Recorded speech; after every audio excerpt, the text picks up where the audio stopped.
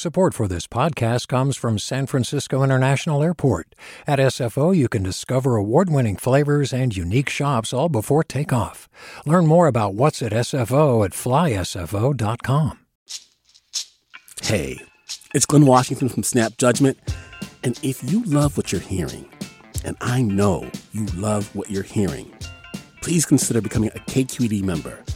Get special access to cool events, behind-the-scenes footage, and so much more. Plus, you'll sleep better at night knowing you did your part for the community you depend upon. It's in you. Please be in it.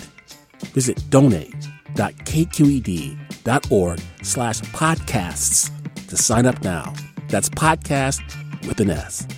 Thanks. From KQED.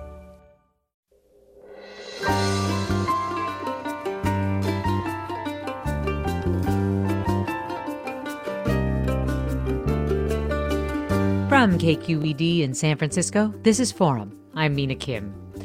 Judging is not for the faint of heart, writes Judge LaDoris Cordell in her new memoir, Her Honor. Over 2 decades as the first Black female jurist to sit on a superior court in Northern California, Cordell oversaw thousands of civil and criminal cases, many of which laid bare for her the racial biases and other structural flaws that infect the legal system.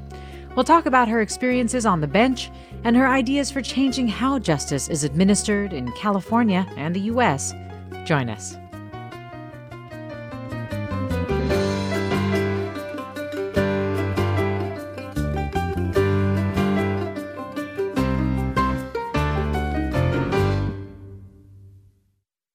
This is Forum. I'm Mina Kim.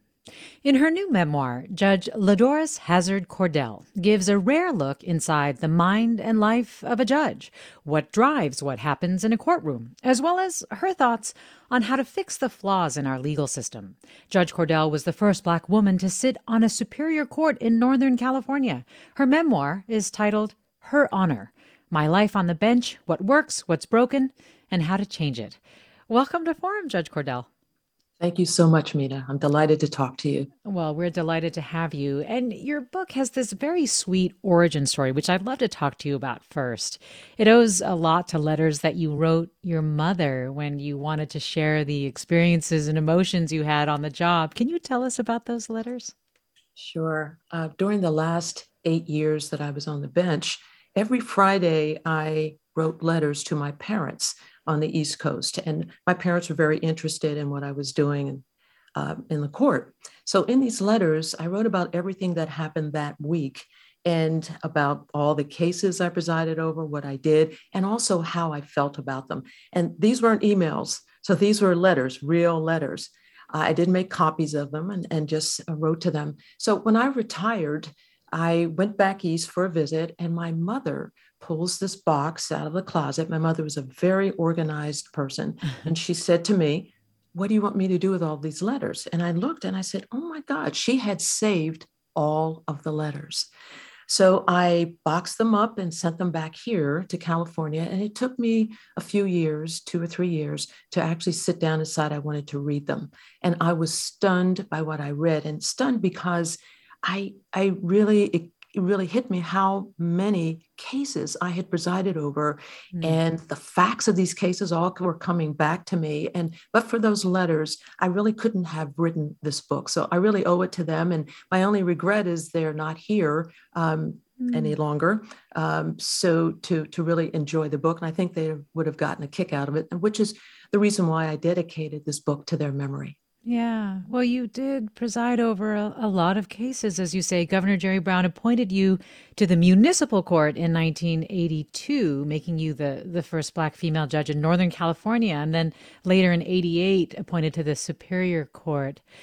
You've described that time as being a, quote, oddity in the courtroom. What was that like for you, being the first Black female jurist? Right. One clarification, I was not appointed to the Superior Court in 1988. Actually, I ran for a seat, an open seat on the court. Yes. Thank you. So to your question, being the first Black woman to sit on the bench in Northern California, it was strange for me, and I'm sure strange for lawyers and litigants in the courtroom, because people are coming into court are used to, at that point, seeing judges that looked like white males for the most part. There were very few women at the time when I started in. And as I said, no Black women on the bench at all.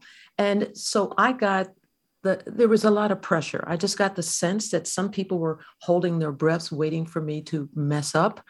There were members of communities of color were holding their breath saying, please don't mess up, because if you do, then there probably will be a long stretch before someone else who looks like you can be on the bench. So there was the pressures, and particularly when litigants come in, and in criminal cases who are Black and brown, I could just see in their body language and their faces that, oh, here's someone that there's going to give me a break because, she looks like me. And the answer, of course, is no, I'm not going to give you a break because we look alike. But it certainly gave me a perspective, meaning coming from my background, my parents were working class folks, having experienced racial discrimination, sex discrimination. So any judge, any trial judge who sits on a court comes with their own baggage and their own experiences, their life experiences. And that really informs how we look at people and the kinds of decisions we make on the bench. You've also said that you had some habits that you had to unlearn and some other habits that you developed. But one of the things that you had mentioned was that your parents were wrong, that interrupting is very good. What did you mean by that? So my parents raised us. I'm the middle of three. There are three sisters. I'm the middle. And my parents would just, raise us to be polite. You don't interrupt people. You wait, you listen to what people have to say. And if you disagree, you do it in a civil manner. And I found that that's not really good for a trial judge. And I learned it the hard way because I learned to be polite, and I'd hear lawyers get up. And if you don't stop a lawyer, they'll go on and on and on and on and start repeating and repeating. And at some point it occurred to me, no, I think I'm going to have to interrupt here. And I would try to do it nicely and say, counsel, I've heard enough, or counsel, you've already said that 3 times. Will you please stop talking? You can sit down. And the response, of course, because I'm sitting in the bench with the black robe, was, oh, certainly, Your Honor. Sorry, Your Honor. I'm like, oh, wow. So interrupting, if you're a trial judge, it's a good thing. I want to talk to you about something you write about that is often the experience that a lot of us have when we are interacting with the courts, which is about jury duty and about your interactions with people who are there potentially to serve on a jury. You wrote that jury duty is like the plague. No one wants it, which is kind of funny if you think about the period that we're in right now. But talk about the lengths that some people would go to avoid service and what your reaction was to that. I have a chapter in the book called Thank You for Your Service, and it is about juries. And part of that is about jury duty. I firmly believe in juries. I believe in the jury system, and it's what keeps our legal system honest. And to make it work, we use jurors who are everyday folks, and we call upon them to perform a civic duty, sometimes to sit maybe just for a day, sometimes for weeks, sometimes for months, in order to bring justice in whatever case they're presiding over. And it has become the case that, and believe me, I get phone calls still. People will call me, I just got my notice for jury duty. How can I get out of it? And people don't want to do it. And one of the reasons is that there's a lot of sitting and waiting around, and jurors are never really told, why am I sitting here in this jury room all day or day number 2 and not being told? And there are things going on in the courtroom that jurors just don't know about. And then, of course, there's the process of jury selection and being grilled and asked questions and maybe having to fill out a questionnaire. And this takes people away from work, takes them away from families, takes them away from whatever it is they usually do during the day. So people are not crazy about doing it, and they don't feel really good about it. And people will do all kinds of things to get out of jury duty. So I write about that in the book, where people will fill out these juror questionnaires sometimes and be rude, be obscene, and call people names. People will fake it and make up things about, well, I really can't sit long because I can't sit. Whatever. So the judges, we have to kind of weed through all of that. And it's really sad, because it's really a wonderful opportunity to have input in our legal system. I never got a chance to sit on a jury, and I still hope that I can. There is no age limit on sitting as a juror. And the other part of jury service that I think really is just not recognized is the compensation. Jurors get paid in most states. There are some states that don't pay at all. In California, a juror gets $15 a day, but only starting on the second day. $15. If you sit as a juror in federal court, you can get $50 a day. All of that, I think, is not a good message to give to jurors if we really believe that juries matter. So in my book, I give a recommendation about what should be done in, I think, increasing the pay for people who sit and serve as jurors. Yes, your book is both a memoir, but also you're providing what you call fixes to some of the things that you see as problems in terms of administering justice in this state and in this country. And one of them, of course, is what you think can be done to get people more invested in jury service and why it is so important. Can you talk about the dual purposes that you have with this memoir, Her Honor? And I appreciate your discussing this, because I wrote this book for really three reasons. And I call them the 3 E's: to educate people about the legal system, to entertain, because this is not a dull textbook. I put stories in here about cases that impacted my life, some that made me laugh, some made me shudder, some made me cry. So I did it to educate, to entertain. And the 3rd E is to energize. I want to energize everyone who reads this book: judges, lawyers, non-legal people, anyone who cares about our legal system, to think about the kinds of things that need to be fixed, and perhaps become energized about some of the fixes that I propose. So I call it a primer, because it is a primer about our legal system, and part memoir, because I inform this primer with my own experiences. And I kind of put it together and call it a primoir. It's kind of a new genre. So I hope that people will understand how hard it is to be a trial court judge. And by that, I mean this, that if you look at the U.S. Supreme Court, there are 9 justices, and they hear about 80 new cases a year. If we look at state trial court judges, there are about 27,000 in this country. And that's really not a lot when you consider there's almost 400 million people in this country. But these 27,000 people in black robes impact just about everybody's lives, because we're talking everything from traffic tickets to evictions, to adoptions, to name changes, to divorces, child custody, child support, probate, people fighting over wills, criminal cases, civil cases. It's very rare for our lives not to be impacted by trial court judges. And the other thing I want people to understand about the pressures on trial court judges, the trial court judges, I think, are the people's court. We're the first courts that people come into. Above us are appellate courts, and most states, all states have appellate courts, and the top appellate courts are the Supreme Courts. California has a Supreme Court, for example. Now, the appellate courts, when they get a case, they are reviewing decisions made by trial court judges. That's all they do. And with appellate courts, they can sit back, they can take 60 days or 6 months to decide a case. Trial court judges, we get maybe 6 minutes and sometimes 60 seconds to decide a case. A lot of power accrues to a trial court judge, and there are a lot of pressures. We'll hear more about them after the break. This is Forum. I'm Mina Kim. Support for Forum comes from San Francisco Opera. Set 10 years after a school shooting, the critically acclaimed opera Innocence takes us into a complex emotional journey where our understanding of innocence and guilt is constantly upended. Kaya Sariaho's ethereal score collapses the past into the present as a community of survivors grapple with how to move forward.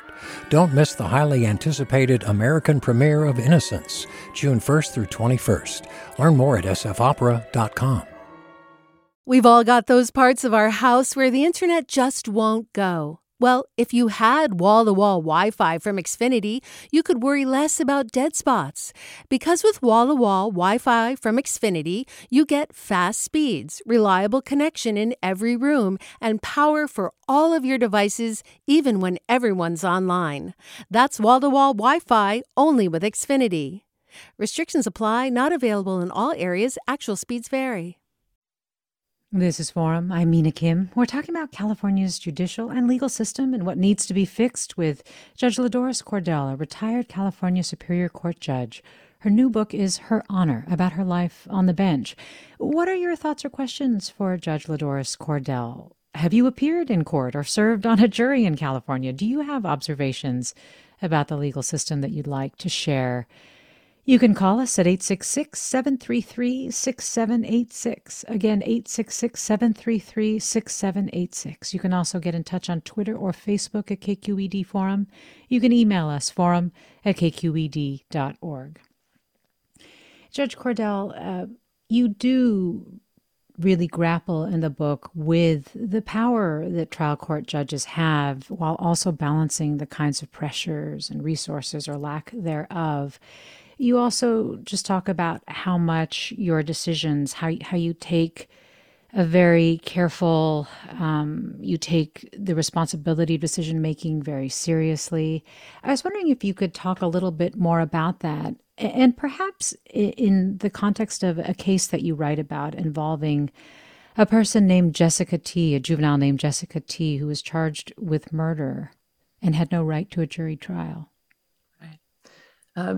Jessica T. was a 15-year-old who was tried in juvenile court for murder. She did not commit a murder. She didn't know anything about a murder. She didn't know that a murder was going to be committed. Yet she was charged with murder under the felony murder rule, which says that if you participate in a felony that is connected in some manner to a murder, then you are as guilty as the person who actually committed the murder. So more recently, California, as some other states have done, has abolished the felony murder rule. But at the time, that was the case. And this was tried in juvenile court. So in our juvenile courts, they were set up specifically to address the fact that juveniles are not adults, they are not as mature thinking. And for that reason, the emphasis is on rehabilitation, and the theory being that all juveniles are worth saving. Shouldn't just be locked away forever. So I write in the book about juvenile courts, about their origins, and then specifically about this case, because in juvenile court, there are no juries. The judge does everything. It was a very difficult case because the felony murder rule held her, and I basically found her guilty of murder. And it wasn't something that I delighted in doing, but at the time that was the law. And any judge who presides takes an oath, and the oath is to uphold all of the laws. And that means even the laws that we don't like. So as a result of that case, and I got a lot of pushback on that case after I found her guilty, not because of the conviction, but because of my efforts to try to decide what to do with her after I'd found her guilty of murder.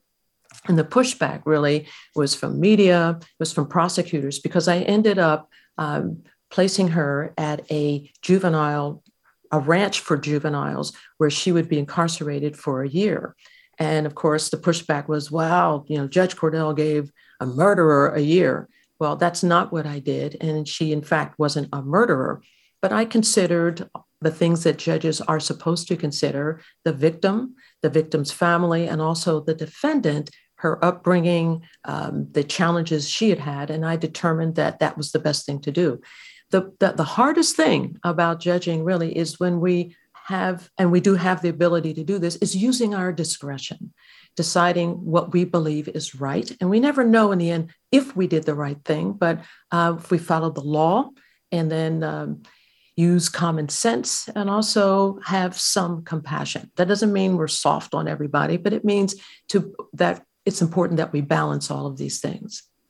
You write that you see as some potential fixes as abolishing the felony murder rule and also to mandate jury trials in felony prosecution of juveniles. Do you want to talk a little bit about what you see that doing in terms of justice for juveniles? Sure. So let me give you the example. If you take an 18-year-old, and an 18-year-old is convicted or charged with a terrible crime, a felony, and that 18-year-old, because he or she is 18, is an adult and has a right under the Sixth Amendment to a jury trial. Now take a 16-year-old who is tried in juvenile court for the same crime. That 16-year-old is not allowed a jury trial because the U.S. Supreme Court has said, even though the Sixth Amendment guarantees a jury trial for anyone charged with crimes, that doesn't apply to juveniles. And I think that's a problem. And I think that when the state decides to charge a juvenile and try a juvenile in juvenile court for a felony, that juvenile should have the right guaranteed to that 18-year-old to a jury trial. The U.S. Supreme Court, I think, is wrong on this issue. And in the book, I think they're really engaged in magical thinking when they came to their decision that juveniles should not have the right to jury trials. Now, there are some states that allow jury trials for juveniles in juvenile court. And I would like to see that happen throughout the country. And I would really like to see the U.S. Supreme Court re-examine its decision. You mentioned the other about the felony murder rule. I just believe it should be abolished. We are the only country in the world that utilizes this doctrine. And there are some states that, in fact, do not follow it or allow it. And one of them is California. We're talking with retired California Superior Court Judge LaDoris Cordell, and you, our listeners, are with us. Let me go to some calls. I'll go to Paulo in San Francisco. Hi, Paulo. Hi there. I'm calling from SF, and I am a 22-year-old that missed my jury duty summons, and I'm so sorry. But I was wondering, because I've heard from friends as well that have missed jury duty summons that are also Gen Z individuals, millennials, and I was kind of just wondering,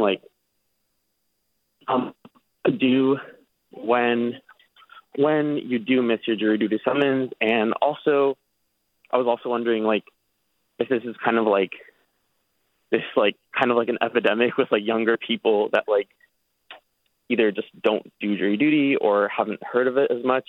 I was raised in Palo Alto, and we didn't hear about it as much in school, I think.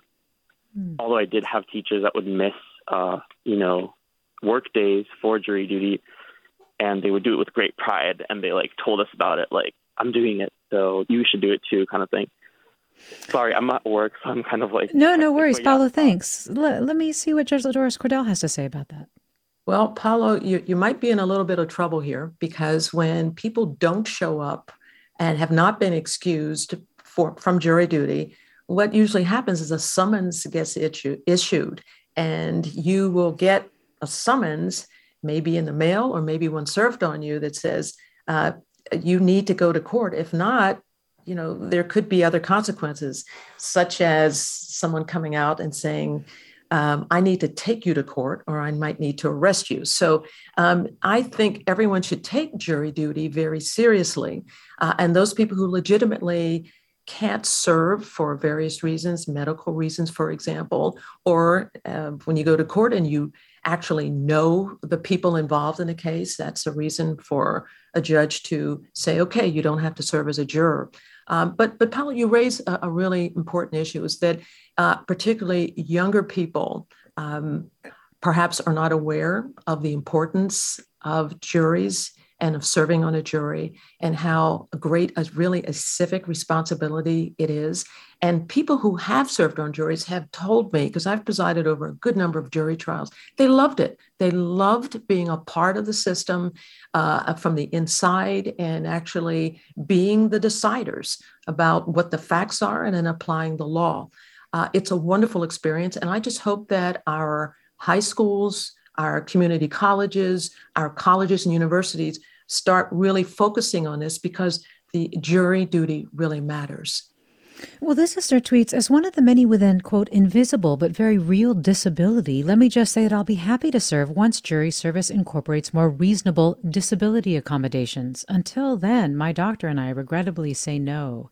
Are there enough disability accommodations? So that's a very good point. And accommodations vary from jurisdiction to jurisdiction. So if there are people, for example, who are hearing impaired, and need special devices so that they can listen to and observe people in court. Courts, I believe, under the American Disabilities Act, are required to provide those kinds of things. But there are others who do have physical disabilities who are just unable to sit for long periods of time. And that's what jury duty really requires, paying attention and sitting while sometimes, unfortunately, lawyers and judges drone on and on. But hopefully, the experience most people have is that it's just a really, really wonderful experience. Well, Michael tweets, my impression was that jury trials were a lot more frequent during the 3 strikes era, at least from the number of jury duty notices I got back then. Was that valid? I don't think so. It's really interesting that 98% of all criminal cases in the United States and in federal courts now and state courts, 98% do not go to trial. So we're only talking about 2%. That doesn't mean there aren't a lot of criminal cases, particularly when 3 strikes was in its heyday, which was the late 1990s and early 2000s. So a lot of cases were being brought, but there were a lot of defendants who, they say, when they see jurors coming in the courtroom, they suddenly decide, oh, no, I'll take a plea and I'll plead out. But there are also many, many other cases that account for this 98% that settle. That's all due to plea bargaining. I address plea bargaining in her honor. And Mina, if you want to talk about that a little, I'm glad to, because I do have a big problem with it. Sure. Go right ahead. Sure. So plea bargaining is really a deal. It's an agreement usually entered into between a prosecutor and a defendant. We're talking criminal cases here, where the prosecutor says, if you plead to count 1, I'll dismiss counts 2 and 3. And therefore, if you go to trial, you're going to face all 4 counts. But here it's a sure thing. And then your sentence won't be as lengthy if you're convicted of all 4. And there are benefits to plea bargaining. Certainly, defendants who accept these deals don't. It removes the uncertainty of a trial verdict. And then for the court, it just frees up the courtroom. And for prosecutors, it's a powerful negotiating tool that allows them to dismiss some charges. But plea bargaining, I think, has really gotten out of control. And I'm going to quote from Justice Anthony Kennedy. And he said this about plea bargaining in a decision. And I'm quoting, horse trading between prosecutor and defense counsel determines who goes to jail and for how long. That is what plea bargaining is. It is not some adjunct to the criminal justice system. It is the criminal justice system. Plea bargaining really is it. That's what the criminal legal system is all about. And there are serious downsides to it. Defendants who accept these pleas don't get their day in court. The defendants who reject plea bargains and instead opt to go to trial, frequently they face harsh punishment from judges that are angry that they refuse the offers to plead guilty, the Sixth Amendment guarantee of a right to trial notwithstanding. Some people call that the trial penalty. And then there's the innocence dilemma. There are people who plead guilty because the Supreme Court says this is fine, you can do this. And it's called an Alford plea, ALFORD, named a case after a case. The man's name was Henry Alford. And Mr. Alford pled guilty to second-degree murder, albeit he said, well, I'm only doing it because if I go to trial, I may be facing the death penalty. I'm not pleading guilty because I committed the murder. And the Supreme Court said that's fine, that there was, in that case, overwhelming evidence of Mr. Alford's guilt. But the court went on to say that you can use the Alford plea by basically, if you just don't want to take the risk of going to trial. So there are many, many cases where defendants plead and they say, I'm innocent, I didn't do it, but I don't want to take the risk of going to trial. And I had many a defendant say that in my court. And the problem is that you end up with innocent people pleading guilty and serving time in our prisons. And one study estimates that there may be 2% of people who are serving time in prisons who are in fact innocent. And that's tens of thousands of people. So I think the Supreme Court should reevaluate the Alford plea. It's used in every state with the exceptions of Indiana, Michigan, and New Jersey, and plays a major role in plea bargains. So the question is, do we want to deal with the innocent defendant dilemma? And I think it's very important that we do. And I hope people will read the book, because in it, I point out a study that was done by two professors where they took some students at a college and put them in the innocent defendant dilemma situation where they were accused of cheating and told that they hadn't in fact cheated, but told that if they would just admit to the cheating, they could get off lightly. But if they didn't, they'd have to go before a board. And that board found 90% of the students who came before it to be guilty. And surprisingly, 56% of innocent students decided to admit that they cheated. Did plea bargains drive you from the bench, or did it play a role in making you want to leave?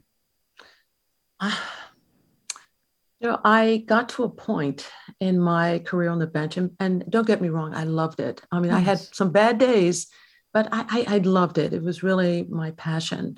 But it got to a point where one case in particular, and I write about it in, toward the end of the book, where I believed I had to impose a sentence on an African-American man of 55 years to life, and I didn't believe he deserved it.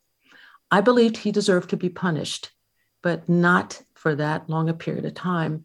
And after I imposed that sentence, and I write about it quite graphically in the book about the toll it took on me, let alone the toll it certainly took on him, that I decided that I just couldn't do it anymore. When you wear the robe, you have to uphold all the laws. And I decided I just couldn't keep doing that. And at the time, understand that in Santa Clara County, the 3 strikes was just really, prosecutors were just going wild with it. It was just, there were so many defendants of color, Black and brown, coming into courts charged with strikes, either 2 strikes or 3 strikes. And so many of them were coming into my court. And I didn't think I did not believe in the 3 strikes law, meaning it's a mandatory minimum sentencing scheme where every defendant is painted with the same brush. You don't look at the individual. That's just, nope, this is it. And it's just like using a computer, punching in the numbers, and off the people go. Fortunately, California voters stepped up and revised the 3 strikes law. I mean, we still have it, but it's not as draconian as it originally was, meaning that people charged with serious, non-serious, and nonviolent crimes could also be, those people could be charged with 3 strikes. And in fact, back in the day, the great majority of people serving time in California prisons, their 3rd strikes were for non-serious, nonviolent crimes such as drug possession and thefts. Well, we have some comments coming in from listeners before the break that I'll read. Craig agrees with you. I think people should be paid more for the time spent answering a call for jury duty. The self-employed suffer greatly when having to spend all that time from the selection of jurors to the completion of a trial. Wendy writes, I have been on a jury 4 times, and each time was a great experience. I got to meet people I may not have met in other areas of life. The judges were amazing, and I had great respect for them. If you're a reader, which I am, the dead time was reading time. If you're a writer, which I am, there was endless intrigue in the cases and the people. I'd suggest that the best part of a civic education is being on a jury. We'll have more with Judge LaDoris Cordell after the break. Stay with us. You're listening to Forum.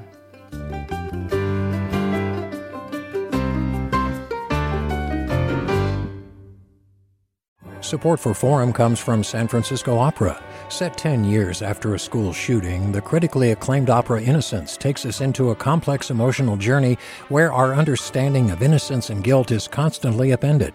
Kaya Sariaho's ethereal score collapses the past into the present as a community of survivors grapple with how to move forward.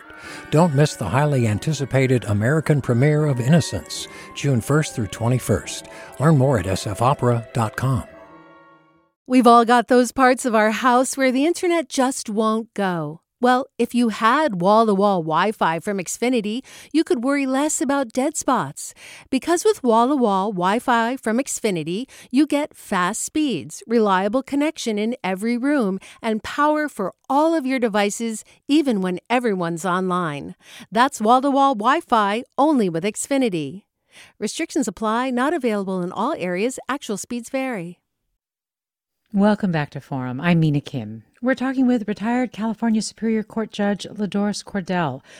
She's written a new book, Her Honor, My Life on the Bench, What Works, What's Broken, and How to Change It. And you, our listeners, can join the conversation, as always, by emailing us, forum@kqed.org, posting thoughts on Twitter or Facebook at KQED Forum, calling us 866-733-6786.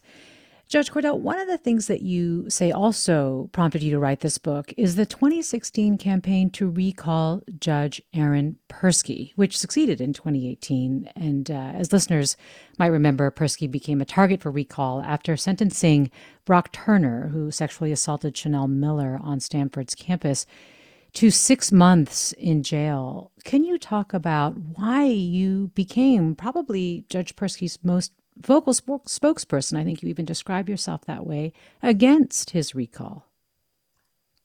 The reason Judge Persky was not his own spokesperson during the recall is that the rules for judges at the time was that judges cannot speak publicly about cases that were pending in their courts. And for that reason, he had to have surrogates, and I ended up being one of those surrogates, and a very vocal one.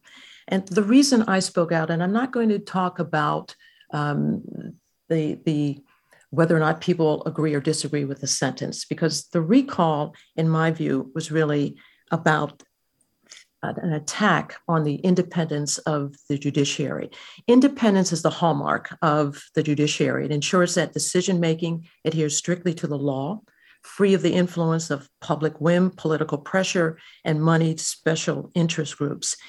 So recall, it's a legitimate reason. It can be legitimate. It's a mechanism by which voters hold accountable state court judges who engage in misconduct. And that's a good thing. We shouldn't have to wait for judges to complete their terms if they've engaged in malfeasance, if they've been convicted of a crime, if they've engaged in misconduct.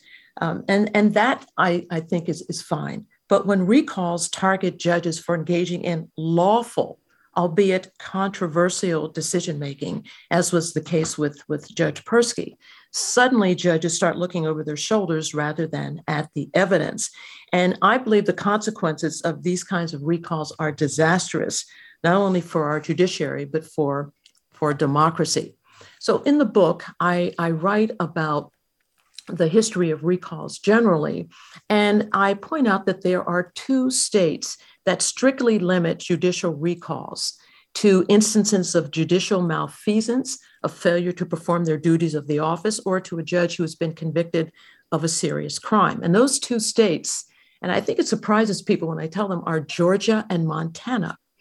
And so significantly, recalls in those 2 states, recalls of judges, can never be based on a judge's lawful decision, be it discretionary or mandated by the law, no matter how controversial.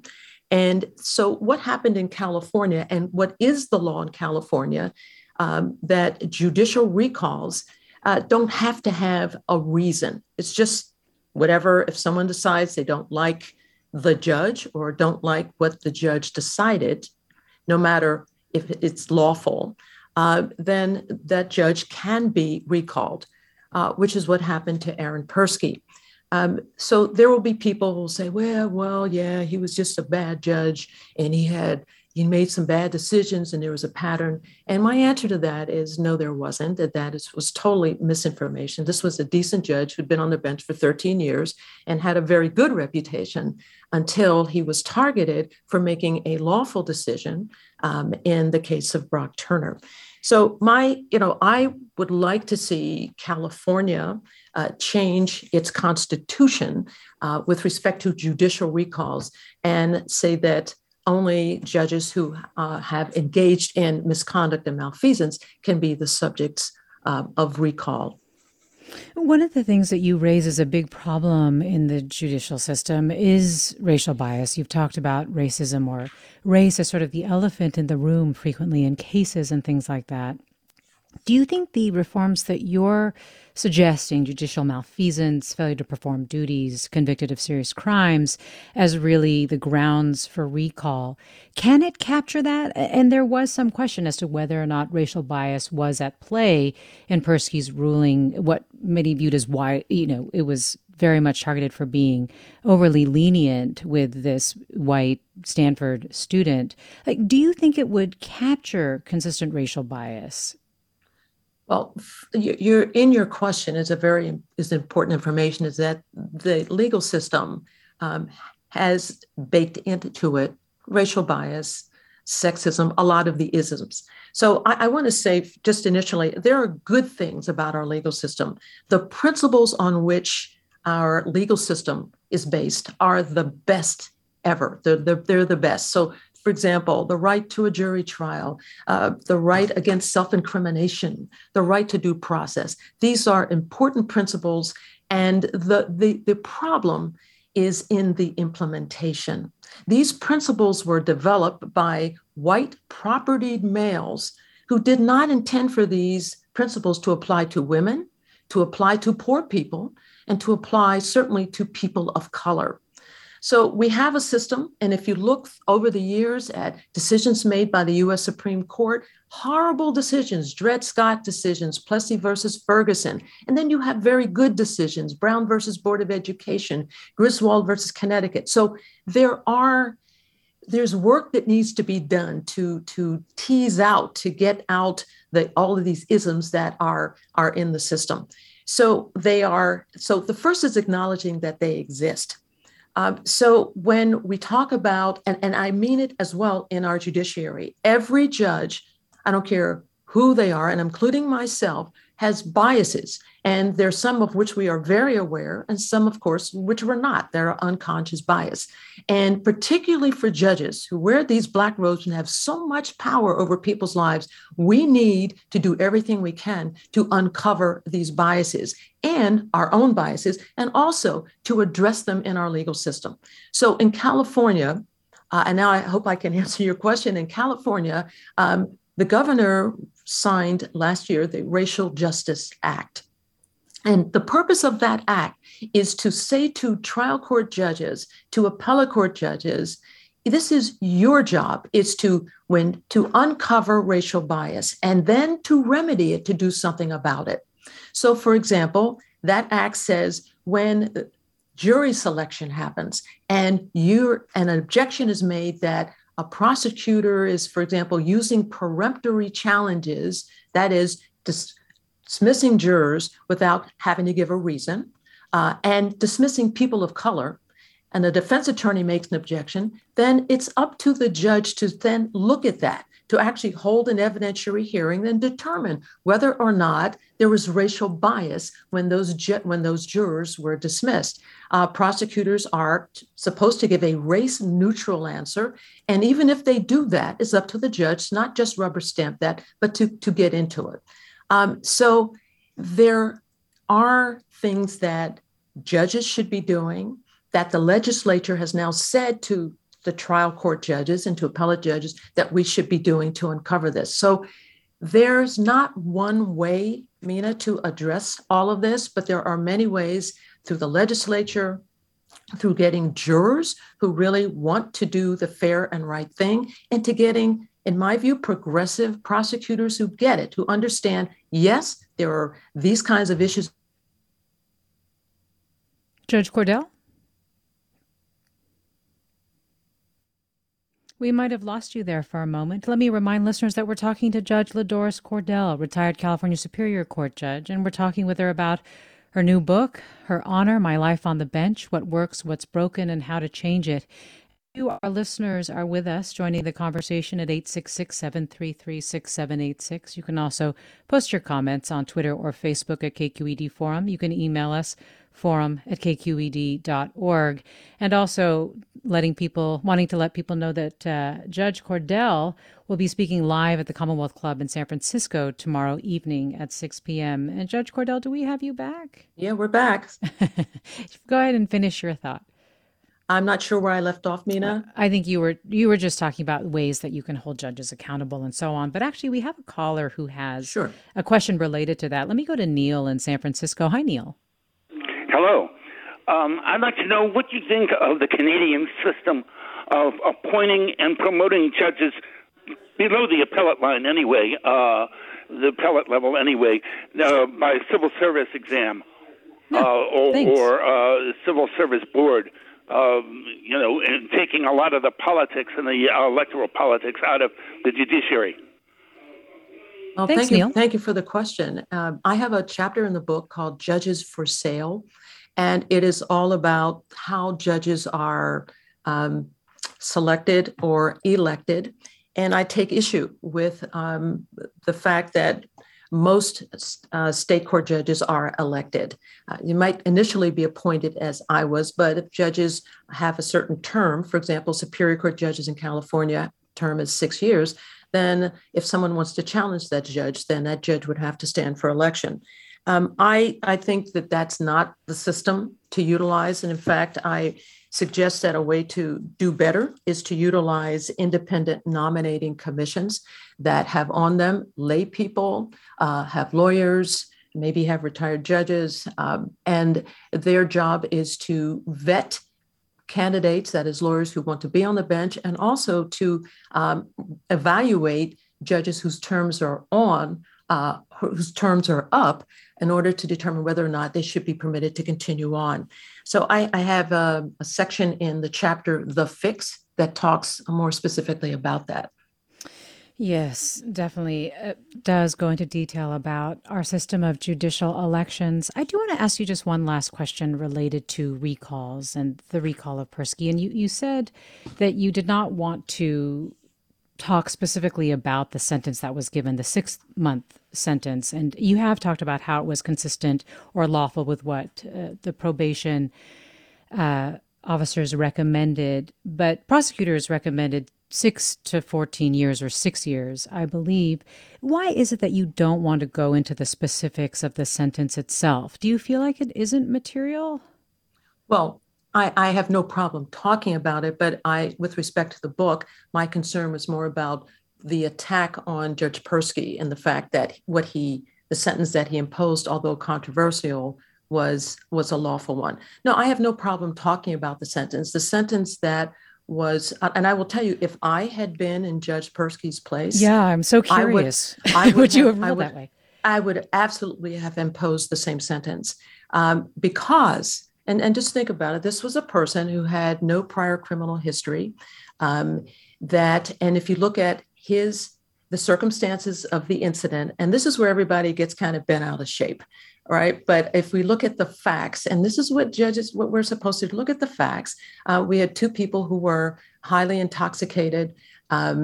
We have Brock Turner, who at his sentencing was remorseful. There was a probation report that was very thorough, written by a woman who interviewed everyone. The victim interviewed Brock Turner, interviewed people who knew both of them, and came with this recommendation, not just her, but the entire probation department.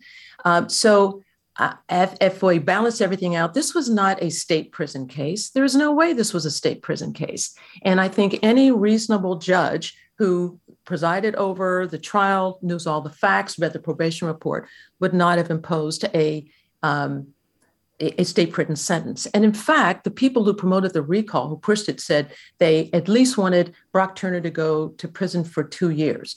Well, if he had gone to prison for 2 years, he would have served actually a year, because you get, for every day you serve in prison, you get a day credit. And so what the judge did was give him 6 months of incarceration. And so, if the recall was all over the difference of another 6 months, that's, to me, makes little sense and was no valid reason to recall the judge. We're talking to Judge LaDoris Cordell, and you're listening to Forum. I'm Mina Kim. Just generally, sentencing, what is the goal? Is it to be preventative? Sentencing is perhaps the most difficult thing that a judge does, and it is certainly to, some people say, well, it should be to send a message to everyone. That's really not the purpose of sentencing. While there may be people who feel that way, there are factors, there are rules that are spelled out in the California Rules of Court that say exactly what it is judges are to consider and do in sentencing. So we are to look at the nature of the crime, to look at the sophistication of the perpetrator, of the convicted defendant, to look at the impact on the victim, and then to look at the defendant, the background, criminal history, to look at all of those kinds of things in sentencing. So, and to bring our common sense, and of course, to apply the law. One thing I just want to go back real fast, if I could, in talking about Brock Turner, what people also don't fail to consider and understand is that Brock Turner got a sentence, he got a life sentence.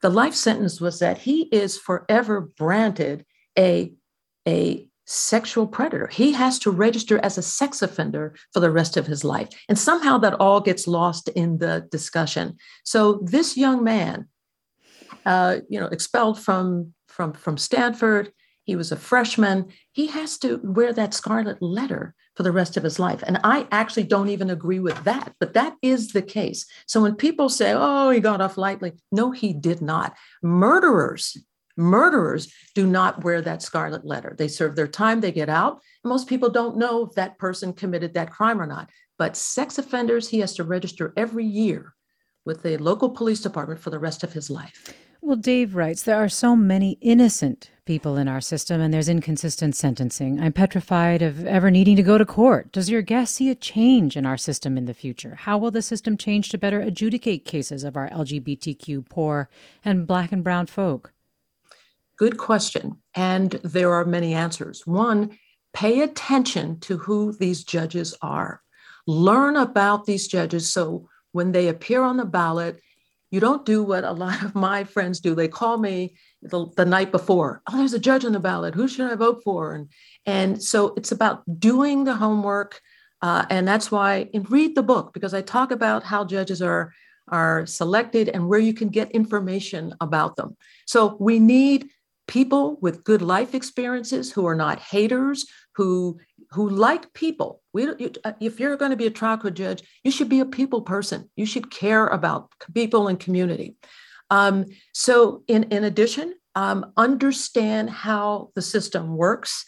And the system is not hidden. It's just there. People just need to read about it and go to court, go sit in a courtroom. These are open to the public. These are yours. I tell people all the time, your tax dollars are paying the salaries of judges and everybody who works in these courts. These are yours. So it's really, a call to arms, become informed, become engaged, and pay attention. Go to court, watch what happens, and don't just kind of pick up on sound bites. There are real opportunities to read decisions, to read cases, and find out. And to young people, I say, go, become lawyers, because after 10 years, you can then become a judge. So there are just many, many ways to impact the system. And in the aftermath of the death of George Floyd and with the Black Lives Matter movement, people are much more aware of the fact that our legal system is broken. And one day I want to be able to say that we have a criminal justice system. Right now, I call it a criminal legal system. We need to do a lot more to get the justice in it. And I believe we can. Judge LaDoris Cordell, thanks so much for talking with us. Thank you so much. And I encourage everyone to please read Her Honor. Her Honor. That is the memoir by Judge Cordell. Thanks to our listeners for their questions and comments. Thanks to Susie Britton for producing this segment. This is Forum. I'm Mina Kim. Funds for the production of Forum are provided by the members of KQED Public Radio and the Germanicos Foundation and the Generosity Foundation. Support for Forum comes from San Francisco Opera. Set 10 years after a school shooting, the critically acclaimed opera Innocence takes us into a complex emotional journey where our understanding of innocence and guilt is constantly upended. Kaya Sariaho's ethereal score collapses the past into the present as a community of survivors grapple with how to move forward. Don't miss the highly anticipated American premiere of Innocence, June 1st through 21st. Learn more at sfopera.com. We've all got those parts of our house where the internet just won't go. Well, if you had wall-to-wall Wi-Fi from Xfinity, you could worry less about dead spots. Because with wall-to-wall Wi-Fi from Xfinity, you get fast speeds, reliable connection in every room, and power for all of your devices, even when everyone's online. That's wall-to-wall Wi-Fi only with Xfinity. Restrictions apply, not available in all areas. Actual speeds vary.